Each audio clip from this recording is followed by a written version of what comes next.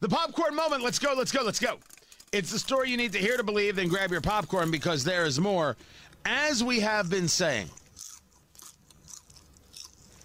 dear Lord, these closing arguments from the prosecution in the Kyle Rittenhouse case there in Kenosha, pathetic. Absolutely, positively pathetic. You had a prosecutor who actually pointed a firearm at the jury, the AR-15, finger on the trigger, as if he never heard of Alec Baldwin. This happened. Here's what Kyle Rittenhouse looked like. Pointed a weapon at the jury, finger on the trigger. Then told the jury that if you bring a gun, you lose your right to self-defense. Convince you that Joseph Rosenbaum was going to take that gun and use it on the defendant because they know you can't claim self-defense against an unarmed man like this. You lose the right to self-defense when you're the one who brought the gun. Well, tell that to concealed carry holders all across the country because they would disagree. That's that ADA, Binger, or is it Binger, B-I-N-G-E-R? Then you had the district attorney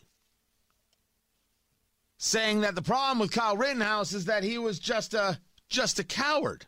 As Mr. Binger said, he brought a gun to a fist fight. And he was too cowardly to use his own fist to fight. Some people were commenting, too cowardly to use his own fist because he brought a gun to a fist fight. Well, at least they understand that it was a riot going on. It was a riot going on in Kenosha. And the riot should have been put down. Then the assistant district attorney says, you know what? Let's just mock Kyle Rittenhouse openly.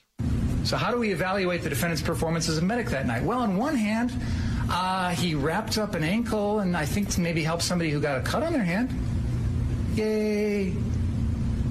On the other hand, he killed 2 people, blew off Gage Gross-Kurtz's arm, and put 2 more lives in jeopardy. So, when we balance your role as a medic that night, I don't give you any credit. He showed no remorse for his victims, never tried to help anybody that he hurt, and even on the witness stand, when he testified on Wednesday, he broke down crying about himself, not about anybody that he hurt that night. I mean, it's a bold strategy, Cotton. Let's see how it works out. It's stunning to see these people engaged in this way. I had to be shared with you if you did not hear the closing arguments. Will the jury come back today with a verdict? The answer is I don't know.